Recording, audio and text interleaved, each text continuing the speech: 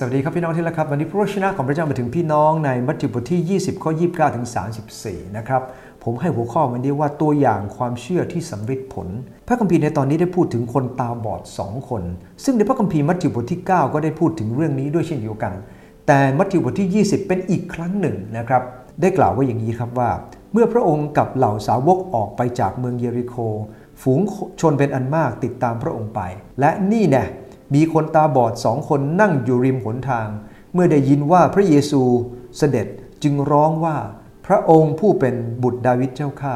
ขอทรงเมตตาข้าพระองค์เถิดฝ่ายประชาชนก็ห้ามเขาให้นิ่งเสียแต่เขายิ่งร้องขึ้นว่าพระองค์เจ้าข้าพระองค์ผู้เป็นบุตรดาวิดขอทรงเมตตาข้าพระองค์เถิดพระเยซูจึงหยุดประทับยืนอยู่เรียกเขามาและตรัสว่าท่านทั้งสองใคร่ให้เราทำอะไรเพื่อท่านเขาทูลว่าพระองค์เจ้าข้าขอให้ในตาของข้าพระองค์หายบอดพระเยซูมีพระทัยสงสารก็ถูกต้องในตาเขาในทันใดนั้นตาของเขาก็เห็นได้และเขาทั้งสองได้ติดตามพระองค์ไปพระคำพระเจ้าในตอนนี้เป็นการกล่าวอีกครั้งหนึ่งอย่างที่ผมได้กล่าวแล้วนะครับก็คือว่าในมัทธิวบท9ก็มีคนตาบอด2คนมาร้องให้พระเยซูช่วยแต่บทนี้มีความแปลกนิดนึงก็คือว่าพวกสาวกของพระองค์ก็ห้ามคนเหล่านี้ด้วยคนในพระคัมภีร์มาระโกได้อธิบายในคนนี้ว่าคนนี้ชื่อว่าบาทิเมอัสนะฮะซึ่งชื่อของเขาคือลูกของการเป็นมนทินชาวยิวถือว่าคนที่ตาบอดนั้นเป็นคนที่มีมนทินนะครับเป็นคนมีเวรมีกรรมเขาเกิดมากับเวรกับกรรมไร้ความหวังแต่เมื่อเขามาพบพระเยซูคริสต์ความเชื่อของเขาทำให้เขาได้รับสิ่งที่สำเร็จผลและเขามีท่าทีอย่างน้อย3ประการด้วยกันนะครับอันที่1เขาร้องทูลด้วยสุดใจในข้อที่30คำว่าเมื่อคนตาบอดได้ยินเรื่องพระเยซูเขาได้ยินนะฮะคำว่าได้ยินในที่นี้สำหรับคนตาบอดหมายถึงเขาเองไม่เคยเห็นด้วยตาของเขาเพียงแค่ได้ยินด้วยประสาทสัมผัสเพียงเรื่องเดียวไม่ใช่ได้ทั้งตาทั้งได้ทั้งหูแต่เขาเพียงได้ยินอย่างเดียวนะครับว่าพระเยซูคริสต์เสด็จมาเขาตอบสนองครับโดยการที่เขาร้องเรียกพระองค์อย่างดังมากคำว่าร้องนะฮะมาจากภาษาเดิมว่าคราโซเป็นภาพของเสียงร้องของอีกานะครับซึ่งพระคัมภีร์มัทธิวบทที่9และพระคัมภีร์มัทธิวบทที่20มาระโกก็ได้กล่าวในเรื่องนี้เป็นคำเดียวกันเลยนะครับคือคำว่าคราโซ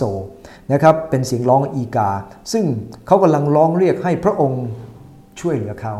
ขอบคุณพระเจ้าครับนั่นคือประการที่1ครับเขาร้องทูลด้วยสุดใจอีกามันร้องเต็มที่เราร้องเรียกพระเยซูร้องให้เต็มที่ครับนั่นคือประการที่1ครับอันที่2ไม่หวั่นไหวแม้ถูกห้ามใครห้ามครับข้อ31คนที่ห้ามคือประชาชนนะฮะแล้วก็มีสาวกของพระองค์ด้วยนะครับก็ห้ามและขอบคุณพระเจ้าครับประชาชนทั่วไปห้ามไม่ว่าสาวกของพระเยซูห้ามด้วยไม่ดีแน่นอนนะครับหลายครั้งทีเดียวในคริสตจักรของพระองค์คนในโบสถ์ก็ห้ามคนอื่นไม่ให้มาติดตามพระเยซูด้วยวิธีการต่างๆซึ่งมันเป็นเรื่องที่ไม่สมควรครับใครจะห้ามใครจะทำไงก็ตามขอให้เรามั่นคงในการติดตามพระเจ้าเหมือนกับชายตาบอด2คนนี้ครับเขายิ่งร้องขึ้นยิ่งห้ามเหมือนยิ่งยุเลยครับยิ่งห้ามยิ่งดังขึ้นเอาละครับนั่นคือประการที่2ประการที่3ก็คือมั่นคงจนได้รับคำตอบเมื่อเขาร้องเรียกพระเยซูคริสต์เจ้านะครับพระคัมภีร์บอกพระเยซูหยุดประทับยืนอยู่เรียกเขามาตรัสว่าท่านทั้งสองให้เราทำอะไรตอนนี้ยังไม่หายนะครับแต่ข้อ33เขาก็ร้องทูลพระองค์อีกครับหลังจากร้องให้พระองค์ช่วยตอนนี้พระองค์ถามก็ทูลต่อพระองค์ว่าพระองค์เจ้าข้าขอแตะต้องในตาข้าพระองค์ให้หายบอดข้อ34พระองค์ก็แตะต้องเขาขอบคุณพระเจ้าครับพระเยซูสนพระทัยเขาในพระคัมภีร์มาระโกยิ่งกว่านั้นนะครับมาระโกอธิบายบอกว่าเขาทิ้งผ้าห่มเสียผ้าห่มนั้นเคยเป็นสัญลักษณ์กางออกเพื่อรับเศษตังค์ครับแต่คนนี้โยนทิ้งเสียและติดตามพระองค์ไปเท่ากับว่าเมื่อคนพบพระเยซูคริสต์พระคัมภีร์ใช้ในข้อ34ว่าแล้วเขาติดตามพระองค์ไปยังมั่นคงต่อไปครับได้รับคำตอบและไม่ได้หยุดยังมั่นคงติดตามพระองค์ต่อไปขอพระเจ้าเมตตาเราครับตัวอย่างความเชื่อที่สำเร็จผล1เขาร้องทูลด้วยสุดใจ2ไม่หวั่นไหวแม้ถูกห้าม3มั่นคงจนได้รับคำตอบขอพระเจ้าอวยพรครับ